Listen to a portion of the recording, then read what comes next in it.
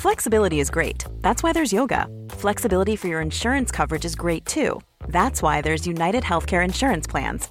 Underwritten by Golden Rule Insurance Company, United Healthcare Insurance Plans offer flexible, budget-friendly coverage for medical, vision, dental, and more.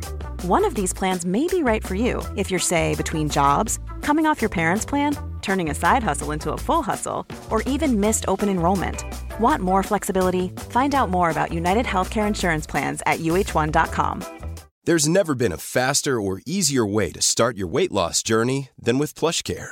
PlushCare accepts most insurance plans and gives you online access to board-certified physicians who can prescribe FDA-approved weight loss medications like Wegovy and Zepbound for those who qualify.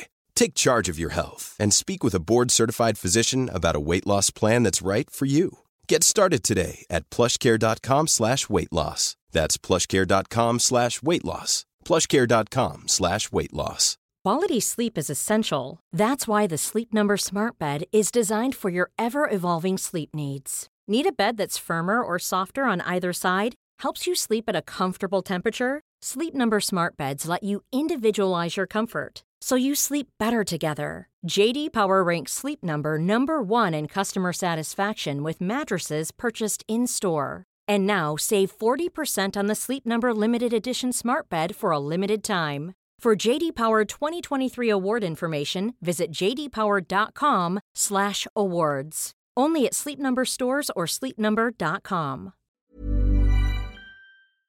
Welcome to Bottoming, the LGBTQ mental health podcast about rock bottoming and beyond.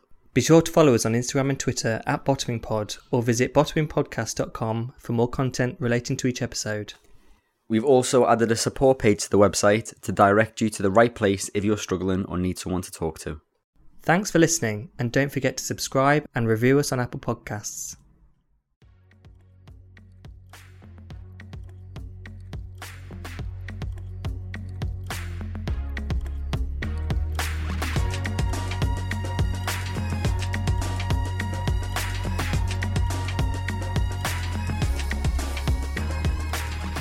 Hi, I'm Brendan. I am Matthew, and our pronouns are he and him. That they are. 1 week? It's just been a week. What's happened? We are just firing them out like nobody's business. I mean, I'd say it's more even and out, isn't it? Because it was 4 weeks between the last two, so we're just dropping this a week after the maths, the maths are doing the mathing. Exactly, and do you know what? Guilt actually pays off sometimes. We've got a lovely treat for you today.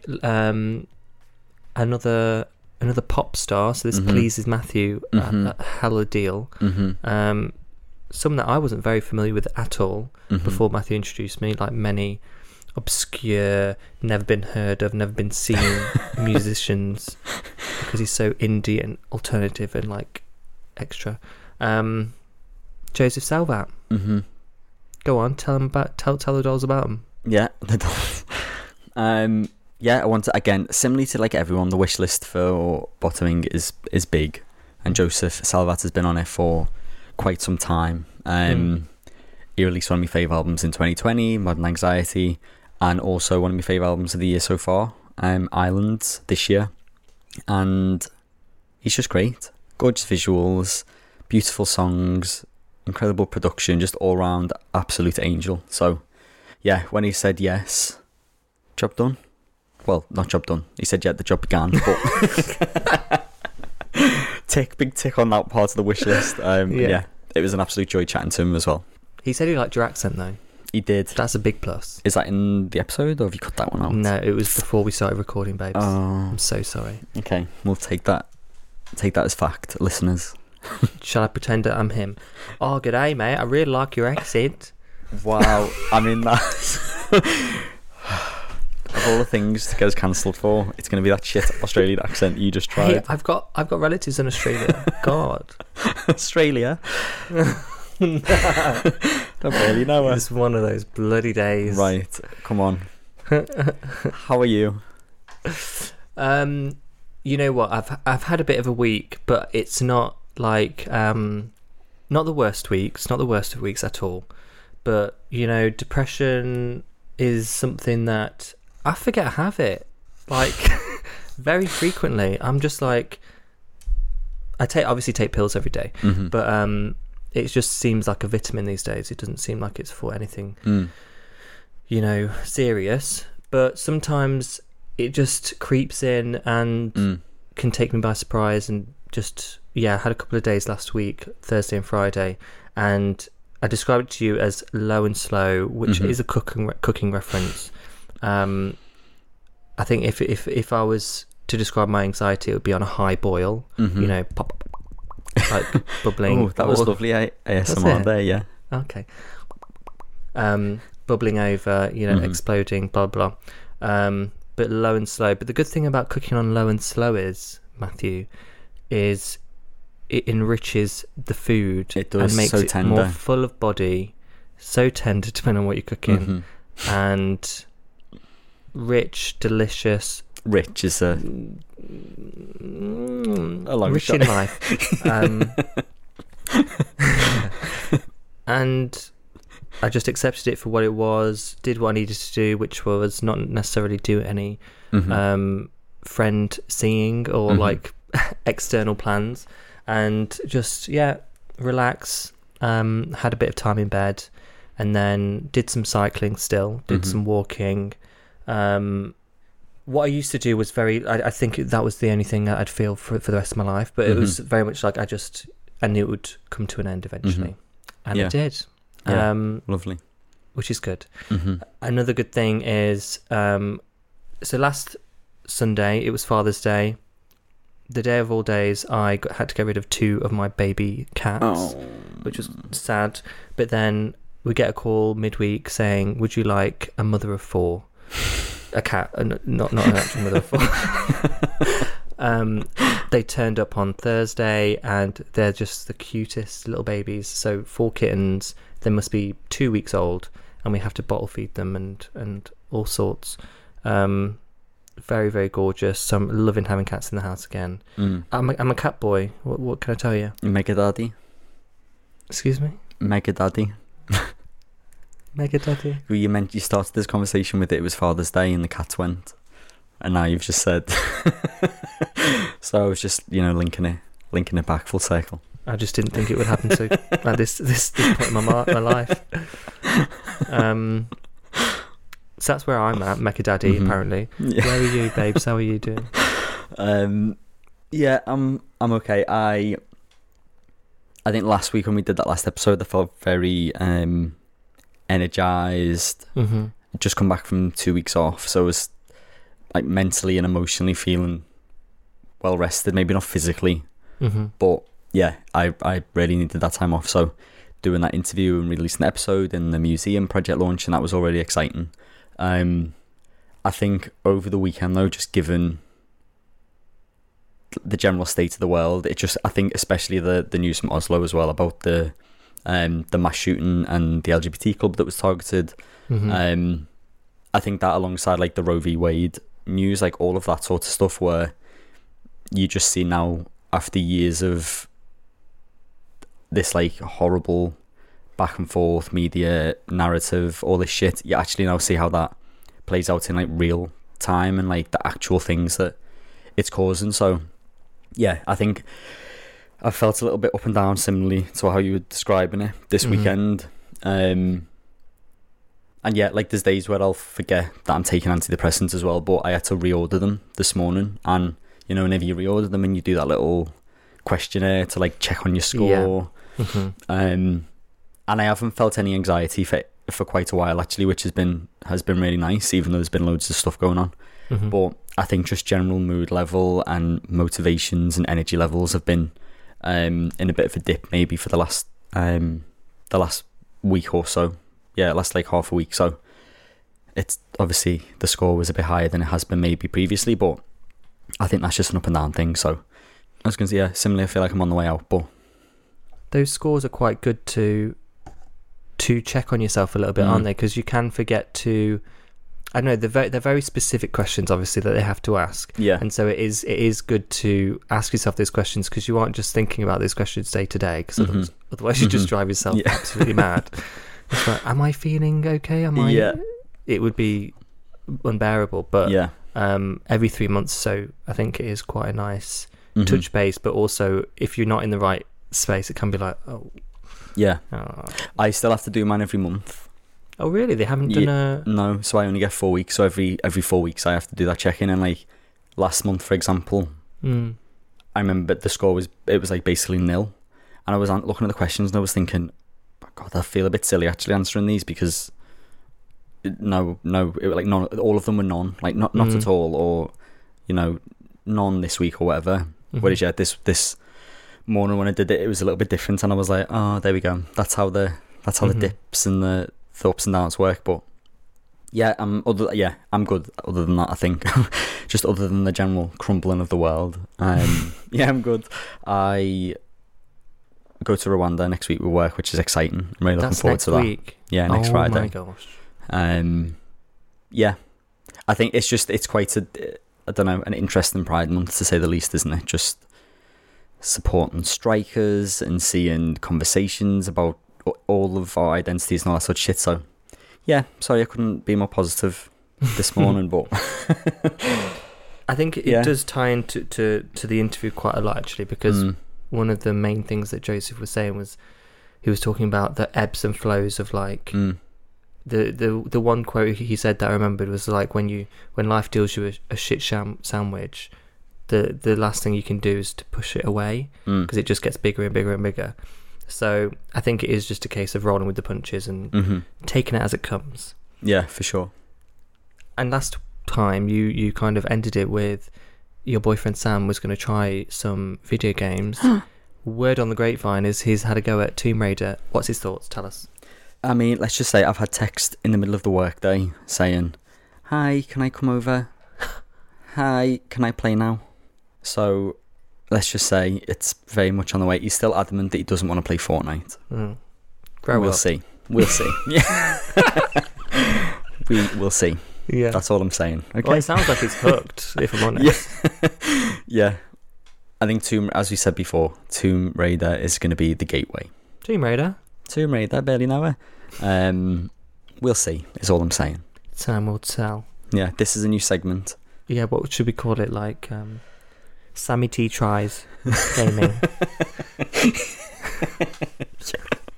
Yeah. Okay.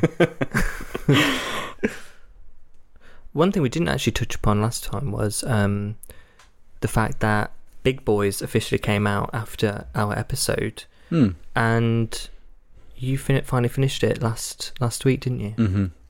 Yeah. It took a little while to get. We binged the first 3 episodes, and then the last 3 took a bit of a while just because we wanted to watch it together and timing, so we were away and stuff. So, but yeah, I thought it was amazing. Mm-hmm. I think the way it was written, the references, all of it was amazing. One thing that took me back a bit, I think maybe because of the interview we'd had and the knowledge before the show, is I think I expected it to be one way, to end one way, but it ends a very different way. Which I think, as we discussed before, like over the weekend, was a really like almost a hopeful retelling, wasn't it? Which was just very, very heartwarming. Yeah. But and devastating. I was just like, oh. I know. And hearing that self-esteem thing, I think it played out like episode 5. Yeah. Which, yeah, I think it was an incredible piece of television. So, if you haven't listened to the Jack Rook episode, 2 episodes back, off you go. Get off your fucking ass. What's that Kim K thing? I feel like nobody wants to work these days. I feel like nobody wants to listen to Jack Rook these days. Get off your fucking ass and listen to Jack Rook. Listen to Jack Rook. So back to this week's episode. Yes, we forgot where we were. So here is Joseph Salvat.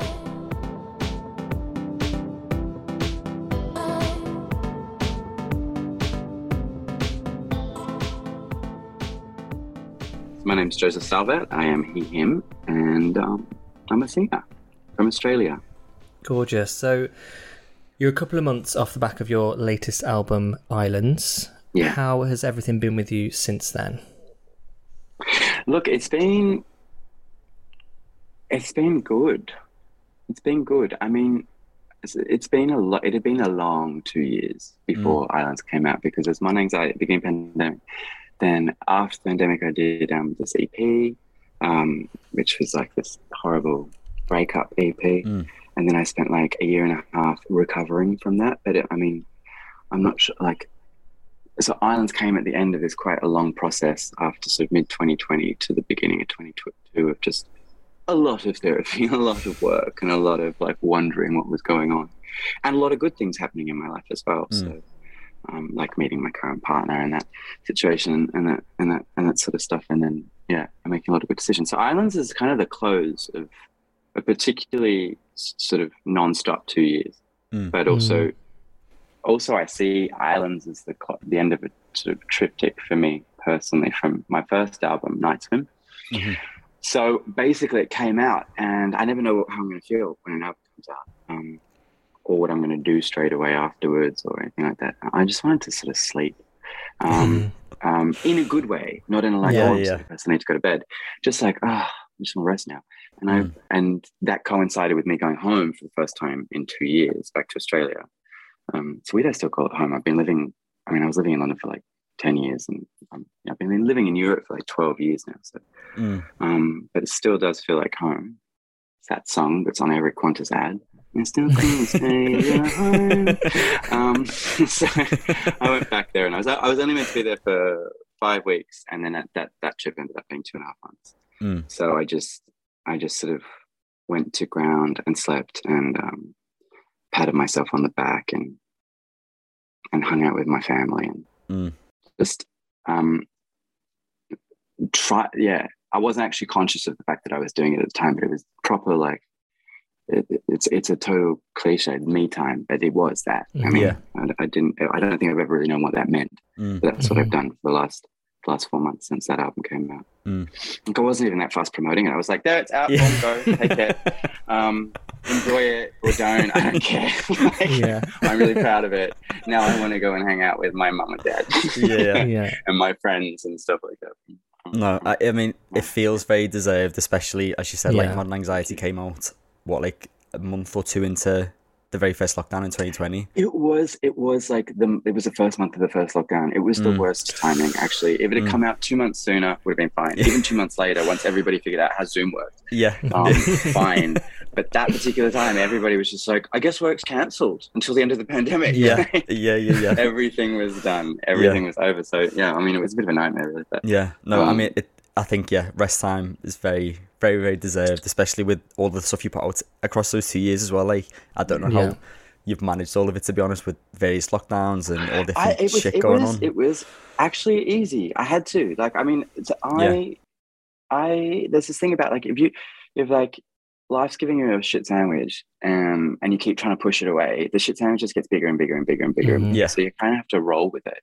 And I think that my version of pushing away the last 2 years was to like keep working, like do more, and then like it goes back to the question you just asked about Islands, and after it, it's like eventually I was like, you know what, I'm just going to submit to this and see what happens. And that was beautiful. So but, I mean, it's all sort of, it all feels like the right timing and stuff like that.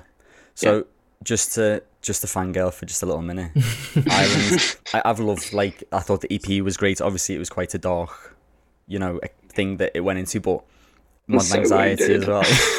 Like, I think they've all been amazing, and it's nice to hear you say that Islands was almost like the ending of the kind of series of things, because it definitely felt like that as well. Like, super bold, all really, really fun as well. Sex positive, which we always love. All of that. I'm so glad you say bold. I'm really glad that, because I don't think like, I mean, I think that it just means that you got it, or at least got what I was trying to do. I think that's great, because some people, I think some of the reviews are amazing, and some reviews were like, oh, it's very safe. And I was like, it's not safe at all coming from me. Like, I've never done anything like that. It's actually really scary. But I'm glad you said that. Thank you. Yeah, because I think it was maybe around the time, it was either the single release or when the full album came out, you were kind of like, the response you got to a few tracks was like Marmite. It was like one or the other, Promiscuity and So Light as well. And I saw one of the tweets, I think it was a tweet or was it Instagram story where you were like, So Light is actually about this, this, and this? Because I think someone had said it was. You're like, oh, is that all? Yeah, yeah. I like it's with stuff like that. So does those fuckboy lyrics? They were like, oh, the lyrics are pretty light. I'm like, the song is literally called So Light, guys. Like, that is the point. It's all just one big joke. That song, like, Jesus. How catch up? Yeah, how did it feel making those songs after the EP, especially? Like being able, did it feel like a release? So yeah, I mean, it's really interesting because I actually started work on Islands before I started writing the EP. So Modern Anxiety came out, and then like the summer happened. So Modern Anxiety came out, like, when was it, March or April or something? And then the summer happened, and then basically in early September, I went to Sweden and started working on Islands. And then and had just had this horrible experience. Which is, I mean, it's funny, those sorts of breakups, they're not like, it's often not actually about the end of the relationship or the breakup. It's more about what you're forced to accept about yourself and your own unhealthy patterns and all that sort of stuff. And my whole like self-concept just shattered into 1,000 pieces after that. So it was, and so that's the state that I was in when I started writing Islands, which actually in hindsight, I think was fantastic. And then I went away and wrote the EP just to sort of focus on that, that emotion. And then we came back, and so that was September, and then we were working on Islands a bit more in December, and then we came back in March of 21. So this is 2020 I'm talking about. In March 21, we came and we finished it off sort of towards the end of the summer. So there were 4 distinct periods of working on the record, and I was pulling myself out of something, and the record really was a bit of a it was a support, basically. It was because it was so it's a very positive album, actually. And it's an album also about acceptance of everything, like what you're brought in life, who you are, like with the cards you're dealt, whatever happens, it's just like just roll with the punches. And I think that's what I was trying to learn to do. I mean, often I write songs, I've got absolutely no idea what I'm talking about. Or I certainly, like, a lot of them are quite aspirational. Like, God, I wish I was that kind of person. Just one like that, but I can't. Yeah. And I think that over the course of the last 2 years, I was sort of growing into the person that I had been hopefully writing about when I wrote the songs of Islands. And so Islands was kind of like this branch, like I was like stuck in a river or something, and I was like holding onto a branch. I like slowly pulling myself out, out of the river and onto this big, beautiful, safe tree, and that was all onto an island. You know, it's like an island in the midst of madness. So that was it, and so that's what it was like. There you go. No, honestly, it's so good to hear you talk about that as well, because I think, as I said, like from listening to it, I personally think you can sense that journey as well through them. So great. So Thank yeah, you. kind so of glad. hearing you say that, no, that's I love that. Enough fangirling. Thank you. I'm very touched. I'm really glad you took that away from it. That's great. So going back to Modern Anxiety, which, like we said, was released during lockdown, you covered some really relatable topics in there. And the songs and lyrics were very gorgeously open. Another gorgeous there. Have you always approached your songwriting in that way, especially being open about your identity? I think so, definitely. I mean, maybe not to the same extent, but like one of the earliest songs I ever wrote was that actually made it onto a body of work was Hustler. And I mean, I wrote Hustler when I was like 20. And then that was on Night Swim, and it was and I released it for the first time midway through 2013. Night Swim was released at the end of 2015. I mean, that's a pretty open song. The video clip was like also pretty clear. Well, I thought so. I think so. And I think actually I'm not like, another reason why I say Islands is a bit of a close to stuff is because I feel like I've done that a lot. I've written songs about myself, about my experiences to hopefully be understood, but also I think there has been definitely quite a cogent hope that I've had that other people will listen to them and somehow help me back. Even if it's not like in a verbal or physical way, but it's just like in the ether consciousness kind of way. And I definitely think that that's happened, and that you know, or at least I can share my experience. I think there's a lot of value in sharing your experience with people, right? And so I think that that's really always why like from a lyrical standpoint, that's always where I've come from, is to try and understand something myself first, get it out, and then share and explain it with other people, and bring some romance to it, and bring some color to it. So if it's a heavy subject, it's not just heavy, and if it's a light subject, it's actually rooted in the reality of existence, which is like both glorious and terrible, right? So that's what I think I've always written about that sort of stuff. And I don't think Modern Anxiety, I mean, definitely the PRM on it, Modern Anxiety, was that it was very very raw and honest as an album. But I mean, Night Swim 100% was too. Yeah. And I think now moving forward, I'd really like to tell other people's stories. Like I want to, I would like to move from the self out and become a little bit of an observer and write about what I observe. And I mean, that is still, I mean, you always, anytime you create work, it's always your experiences, your perception, your observation, or your actual lived experience, autobiographical, but you're always coloring something with your particular slant. So thinking about what you just said about kind of looking outwards instead of retaining that kind of introspection, I actually think me and Matthew probably relate to that in a very different way. But obviously your kind of method and your medium is through song and your visual mediums as well. But for us, the podcast started out very not self-indulgent, but very about us and about our experiences, and it was very, very heavy, and it was quite hard to approach everything. And it only lasted, the first season only lasted 5 episodes, because we were just like, ugh, like it's just so thick, like get it off. Whereas now, and coming back, we made a really conscious decision to try and highlight as many other people's stories as possible, and also speak to so many different people. And in its way, in that way, although we're kind of not directly looking inward, it does have an effect on us and our mental health and our my identity within the community specifically as well. And I think there's something really of value about that. I think it's tremendously rewarding experience, isn't it? Yeah, I can totally see how that would be. I mean, I think that's a natural process. You use the word self-indulgent, and I think that I think that's a totally appropriate word to use. And I don't think that people use self-indulgence as like it's got very negative connotations, right? They're like, oh, it's so self-indulgent. It's like everything starts from that place, whether people are saying it or not. Some people are better at making it look like it's not self-indulgent, but like that's just part of that. That's part of any creative process, is a degree of self-indulgence. I mean, you have to have enough self-indulgence in the first place to say other people need to listen to what I'm doing.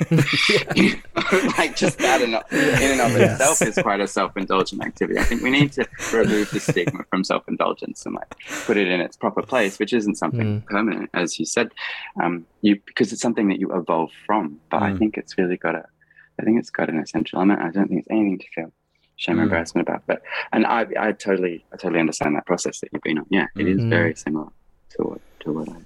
Yeah. Well, we will own self-indulgence right here. Let's own self-indulgence.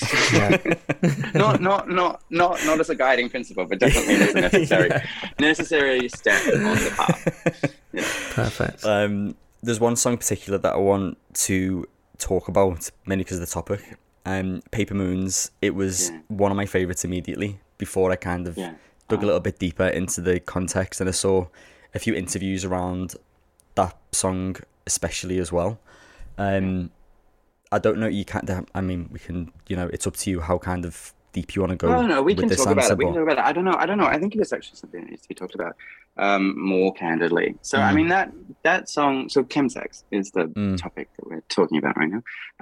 That song was written at like 2 p.m. on a weekday after my friend, who is an ex, is in New York, and he would call me every morning at around 7 a.m. and it would be like, or maybe 8 or 9 a.m. actually. I don't know what it's like. I can't remember the difference of time between them. Anyway, it was like the end. It was early morning for him, like late morning, like early end of the night kind of thing for him. And he was up, and he'd always been in the state of this, in like a total crisis state, like in fits of tears, full of shame, angry, lonely, scared, angry with himself, and just have had like gone on like a rampage. And he was doing like every night. He was taking crystal meth.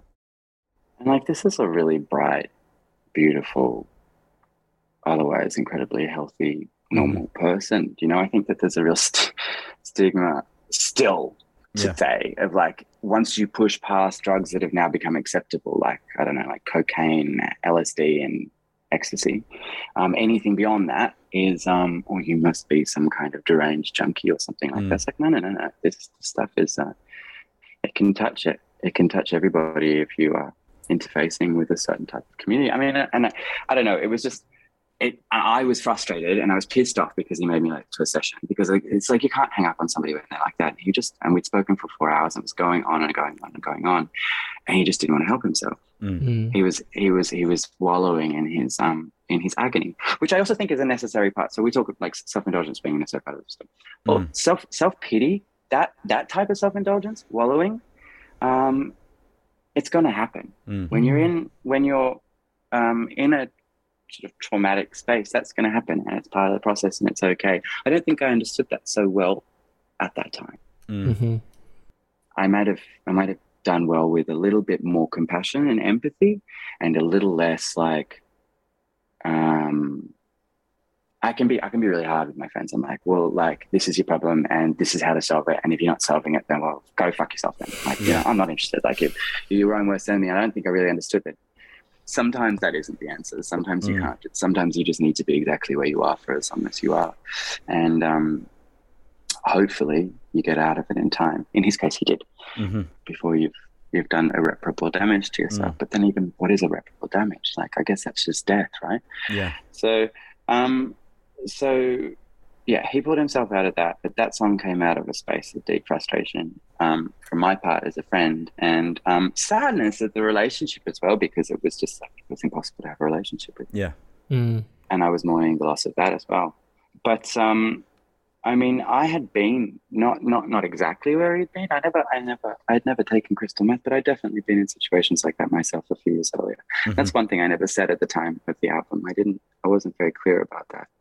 And so I had given him a lot more latitude than, you know, I mean, this has been going on for 3 or 4 months, but it's a really important topic, and I don't think it's a topic that needs to be talked about with shame or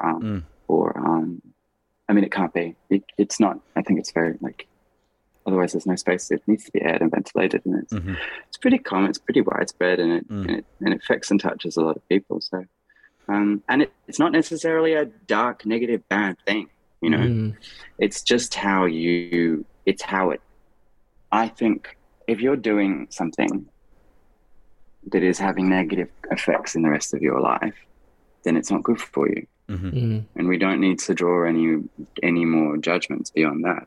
Yeah. In my case, it was something that was really bad for me, so I had to stop it. In his case, it was something really bad for him, so he has to stop it. That's as simple as it is. I mean, you know, like as I said earlier, I stopped drinking. I stopped drinking because it's just not good for me to drink. I don't think everybody has to stop drinking.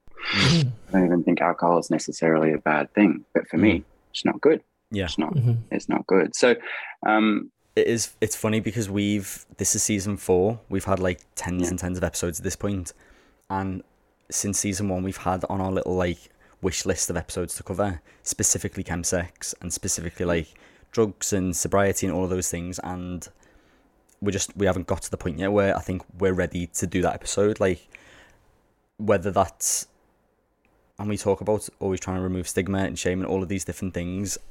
But yet we're both still nervous to talk about them on an episode. I mean, this is the thing. I released an album and I wanted to talk about all this stuff, and then I realized I can't talk about this stuff. Yeah. I don't know how to talk about this stuff because I haven't figured out how I feel about it inside of myself yet. So how can I then start talking about it externally? You know, like at that time, I didn't think it was okay. You know, I thought it was a terrible, terrible blight on an otherwise extraordinarily gorgeous, beautiful community. I thought, and I don't agree with that opinion anymore that I held then. But that was where I was coming from then. I was coming from a place of like a lot of internalized stigma about it, a lot of internalized shame, as if I needed more of that, you know, and I wasn't ready to talk about it, but I'd released a fucking song about it, and just like found myself in this really strange situation where I was like tiptoeing around things, and I was just like, you know, and then you just end up sounding a bit bullshit. But I completely get that why you wouldn't have spoken about it yet, because it's tricky stuff to talk about, because also we're also worried about what other people are thinking about our opinions, right? And at this point, I don't care about that anymore. Yeah, I think that's why I wanted to discuss this song particularly, because, and maybe that was why I connected with it straight away. Like, I worked in East London gay clubs for a few years when I first moved to London, and it was like 2012 to 2015, like the dark days, I think. Yeah, it was bad then. That's when I was in it. That's when I got into it. It was very, it was rife in London. It was everywhere. You couldn't go on Grindr without saying, like, getting off. I mean, like, I went for like innocent little like hookup, and, you know, 2 days later. It's just like, well, whoops, how that, you know? And I saw so many people get caught up in it, and, you know, I think there was a line, I think I saw a photograph of myself one time, and I was like, I look like I've aged about 20 years from being so into this like nightlife scene. World. Yeah. And I had to actively, and I kind of went the opposite way, where it turned into a bit of a granddad and just didn't do anything for years. Like, I didn't want to go out and didn't want to, do you know what I mean? And yeah, it's one of them things that, like, there's so many people now. I follow this Instagram called The Holistic Psychologist, and I think she would call that healing. That's healing, going within, being your inner grandparent. That's totally fine. Sorry to cut you off. No. But just on that, she's like a really far right. There's like a whole world. Is she? Yeah, there's a whole thing around her and all of the people she's connected to and funded by. So a lot of the stuff. Oh, why did you tell me that? Because there's someone else that basically they've done a big thing about her, and they're like the same. I'm gonna try and find it. She does have kind of that like conservative sort of like politically conservative, like pull yourself up by the bootstraps and keep going kind of thing. But I mean, there's part of me that's actually drawn to that attitude about self-management. Yeah. But so I kind of like, I wish I didn't know that. Yeah. So tell me, I want to know? Well, I can give you the wellness therapist. Give me the article. The wellness therapist. So she's like the opposite. She's like the left-wing version. Okay. And she's the one that, because I followed her for ages, and then I came across her, and she's like uncovered loads of the stuff. Yeah, and I was like, and then you see how easy it is to get dragged into those. Isn't she those gay, like though? conspiracy hole. I don't think so. No, the holistic therapist is gay. She's I don't understand that. How can you have an experience with being other in society and like end up being Matthew, don't make our guest spiral. Yeah, no, I'm sorry. Conservatively, right? I'm spiraling, guys. No. You've ruined my whole. No. No. I'm joking. That's disappointing. I'm going to look into that. The wellness therapist, her name is. Okay. Is it the.wellness.therapist or something? Yeah, she's great. Yeah. Don't look at the holistic therapist, listeners. Yeah. Don't look at her. So to quickly go back to what you were saying about that conversation, I know you said you were getting frustrated with your friend in terms of like them not helping themselves, and I really relate to that in a way, because I know, especially with Matthew, I'm sure he'll say to you, I can be probably more on the firm side, and I'm very practical as well. Like, I like to have ways of getting out of things, and I like to, process things, and it's very difficult to see your friends when you feel like you have the answer for them, but then they're just not doing it. And this isn't specifically for Matthew, I'm not saying that either. Drag me.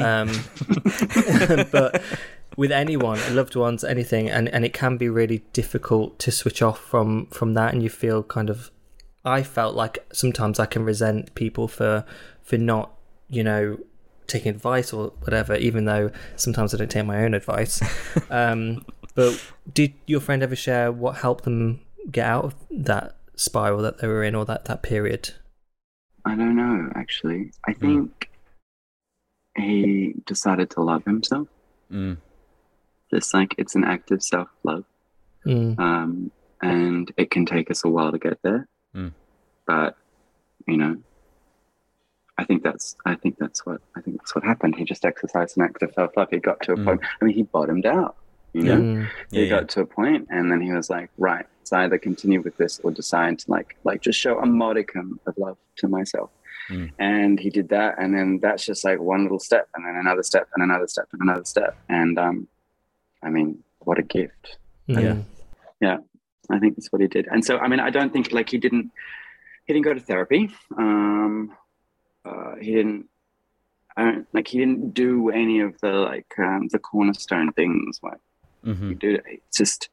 He just one day woke up and decided to love himself a little bit, and then the next day he could love himself a little bit more, and the next day a little bit more than that. And it just snowballed on from there, and he pulled himself out of it. And I think I think we're all capable of that. No, I'm really pleased to hear that. Thank you for sharing this all with us.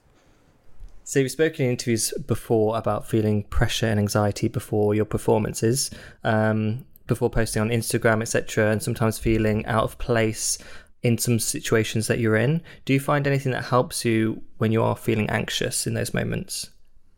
I mean, no. This is actually like what I'm currently trying to work that out. I mean, I haven't been on socials for almost 3 months now, because I didn't want to be.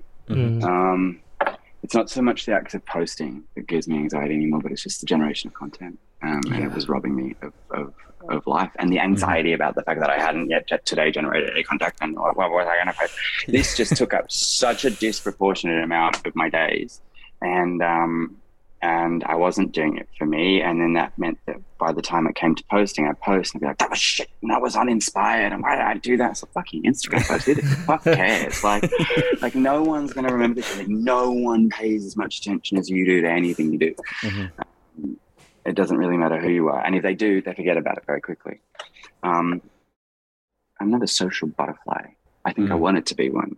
And so I was putting myself into situations that I'm not naturally built for, and therefore feeling anxiety. I think what I'm starting to learn now, and it's unfortunate because it, in a way, or at least at the point that I am, I don't think it stays like this, but at the point that I'm now, it feels potentially a little limiting, because there's certain things I just can't do, or certain things I just probably shouldn't do. And if I know if I do them, then I'm going to get anxiety. Now, obviously going on stage and stuff like this is not that. Usually when I would have anxiety about going on stage, it's just, that's just about that. That was about self-esteem. Not the fabulous art of self-esteem, but my own self-esteem. She drove me crazy. No, that was just about just not feeling that was, imposter syndrome. Like, and then I think a lot of people, I mean, to the extent that there is anything that I do, I have always, since I was a teenager, and when I know better, meditate. I meditate. And I try and become present, and I try and accept what is. And this is I'm really on that theme at the moment, accepting what is. Not just because I think it's the secret. Like, let's say I'm on stage, I fuck up, I forget the lyrics. My reaction to that is like, oh my God, I forgot the lyrics. I cannot forget the lyrics. I keep forgetting lyrics. And my reaction to that is like, oh, I mean, forgetting lyrics. Well, it's just another show out of like hundreds and hundreds. Yeah. It's fine. Then I stop forgetting lyrics. Everything's fine. I don't remember. Nobody else remembers. And probably even noticed. So anxiety for stage. It was, for me, actually, it wasn't necessarily before stage. It would be after stage. When I came off stage, and I would have seen one person in the audience not bobbing their head, and I would have been like, they hate it. I am terrible. That person hates me. Just because they weren't smiling. And then, I mean, I don't know if you've ever noticed your face at a gig, but I am deadpan. I look like I'm in the grave, even if I'm having a great time.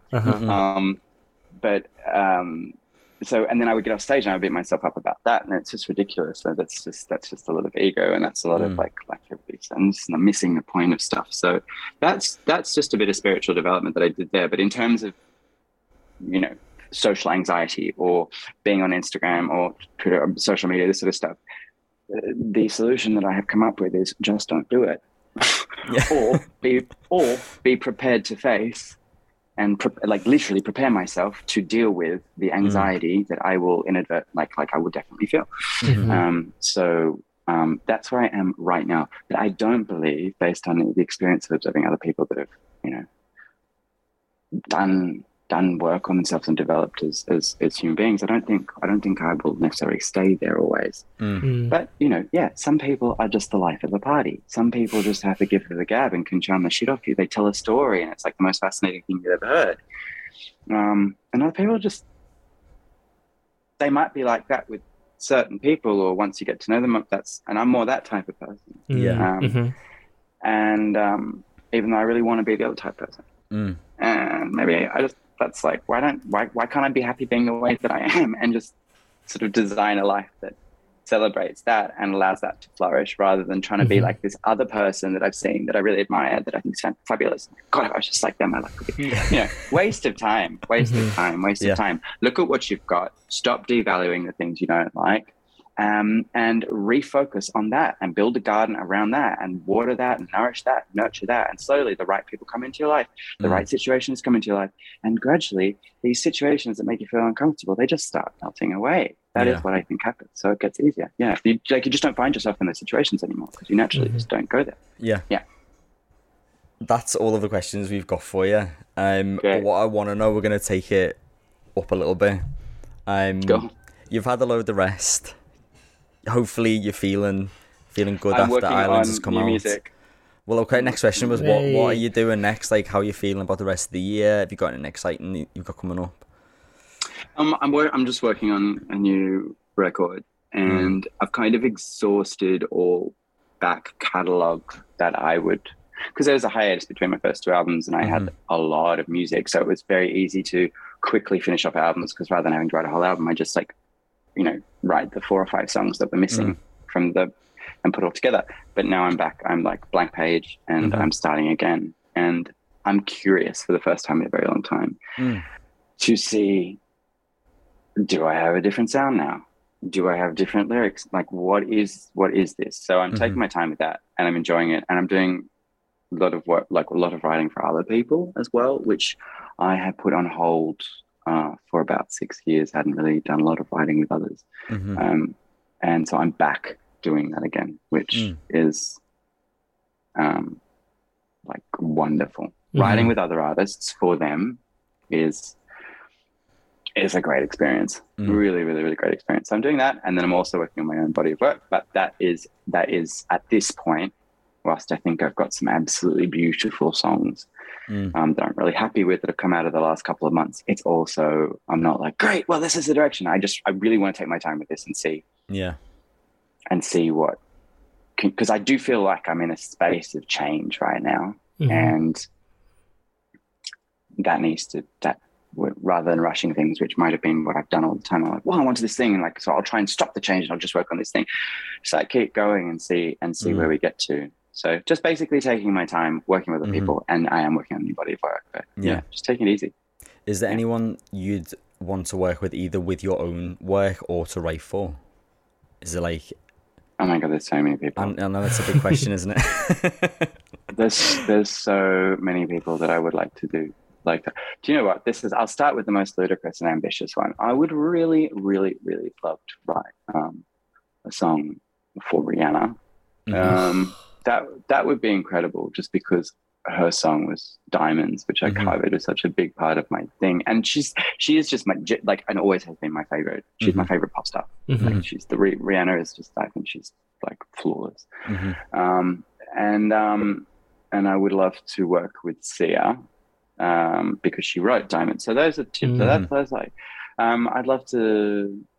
There's a lot of newer artists. Newer, but by no means like small. Like, I'd love to work with King Princess. I think she's amazing.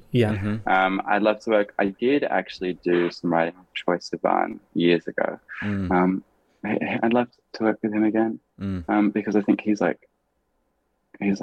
fully fledged, he has a fully fledged artistic identity now, which would be really, really wonderful to to inhabit that world. Because that's what I mean. You go and you sit there, and it's like you sort of have to leave. You have to feel what their world and stuff is about, and it's really fun. And do you know what I also really like? I love writing like melodic hooks for cheesy dance bangers. Love it. So I love to do work with the snobby me would be like crappy EDM DJs, but like the rest of me would be like geniuses. I would love to work with some of those geniuses. Yeah. I'm not going to name any names, but those are sorts of songs that I would love to be writing. And yeah, I'm satisfied with like the sort of stuff that I'm going now. It's just we'll see what rooms I get into. Every session leads to another session, so it's good. Yeah, no, I love that. We interviewed Lapsley last summer. Lapsley's fucking amazing. Yeah, I got obsessed with her, and as we were chatting about it, and I think just before the interview, it was when Out had come out, the Charli XCX, and like she'd written on it, and I was like, if you'd have like said to me, I'll give you £1 million if you can guess out of these 3 people, she would have been the last person from like from the view I had of her before then, and like before we spoke to her, that would write something like that. And she was like, yeah, it was fun, like, you know, we all went to the studio, and now she's like, we spoke about her being way more open on social, and she's like found her identity and all these different things. But similarly, she was just like, it was a load of fun. And it's obviously it's a very different song than she would have on her own album, but it's that's the amazing thing about writing with other people. You can just like forget about this like who am I meant to be? And just be whatever the fuck you want. You can be what, you know, like it's really fun. And it can help it can help expand your own horizons for you, like for the rest of your life as well. You're like, oh shit, I didn't think of that was potentially part of me. That's part of me. That's amazing. Let's do that more often. You know? So we're gonna get some EDM next album, is that what you're saying? No, not probably. I'm not sure if my artistic identity is going to move in the direction of EDM, but I wouldn't mind. I wouldn't mind writing some and even singing it. Yeah, it's a lot of fun. I love it. I love that shit. Yeah. No, honestly, I love hearing that. I can't wait. Whatever it is that comes next. Great, thanks. Neither can I.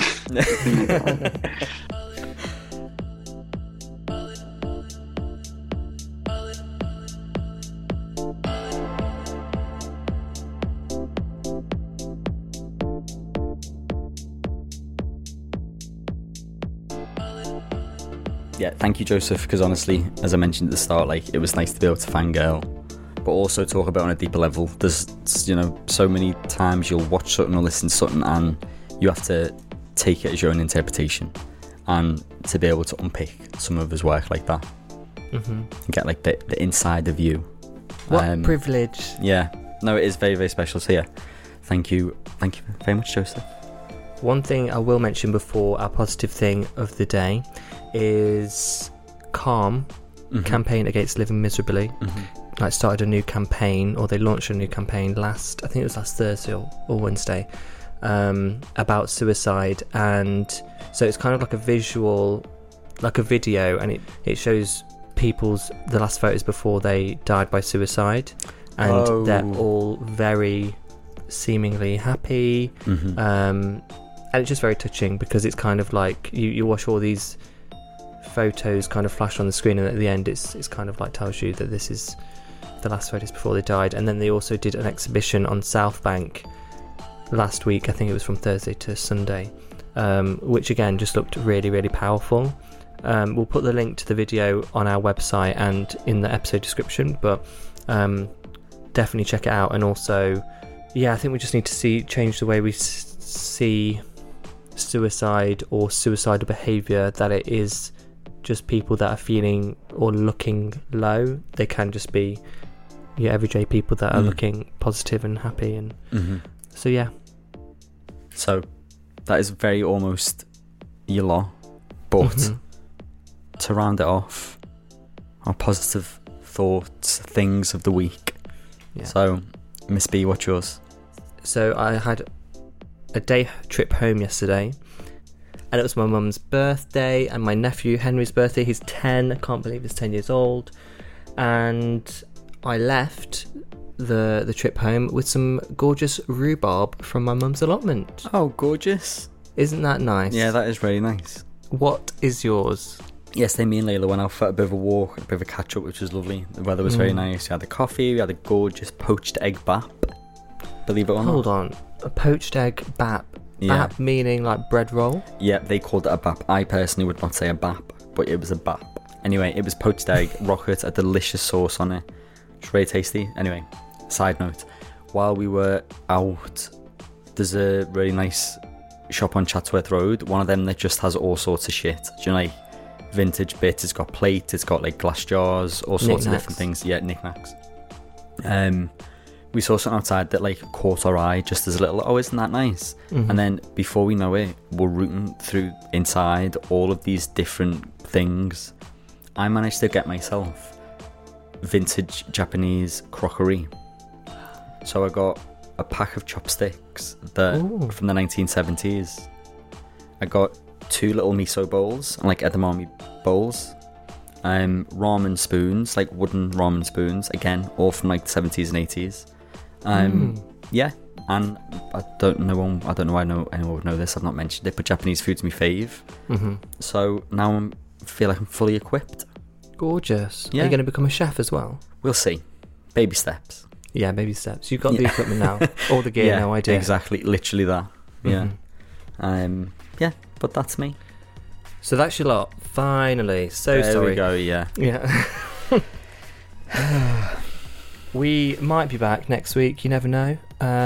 We did tell you last time that we're going to be at the Gay Liberation Front March on Friday the 1st, which we're still planning to go to. So if you're going to be there, see you there, sweethearts.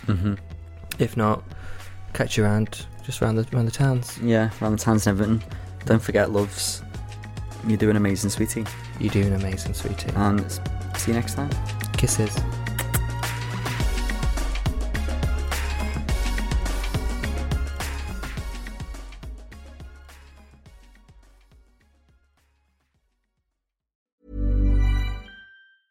A lot can happen in the next 3 years. Like a chatbot may be your new best friend. But what won't change? Needing health insurance. United Healthcare Tri-Term Medical Plans are available for these changing times. Underwritten by Golden Rule Insurance Company, they offer budget-friendly, flexible coverage for people who are in between jobs or missed open enrollment. The plans last nearly 3 years in some states, with access to a nationwide network of doctors and hospitals. So for whatever tomorrow brings, United Healthcare Tri-Term Medical Plans may be for you. Learn more at uh1.com. Mom deserves the best, and there's no better place to shop for Mother's Day than Whole Foods Market. They're your destination for unbeatable savings, from premium gifts to show-stopping flowers and irresistible desserts. Start by saving 33% with Prime on all body care and candles. Then get a 15-stem bunch of tulips for just $9.99 each with Prime. Round out Mom's menu with festive rosé, irresistible berry chantilly cake, and more special treats. Come celebrate Mother's Day at Whole Foods Market.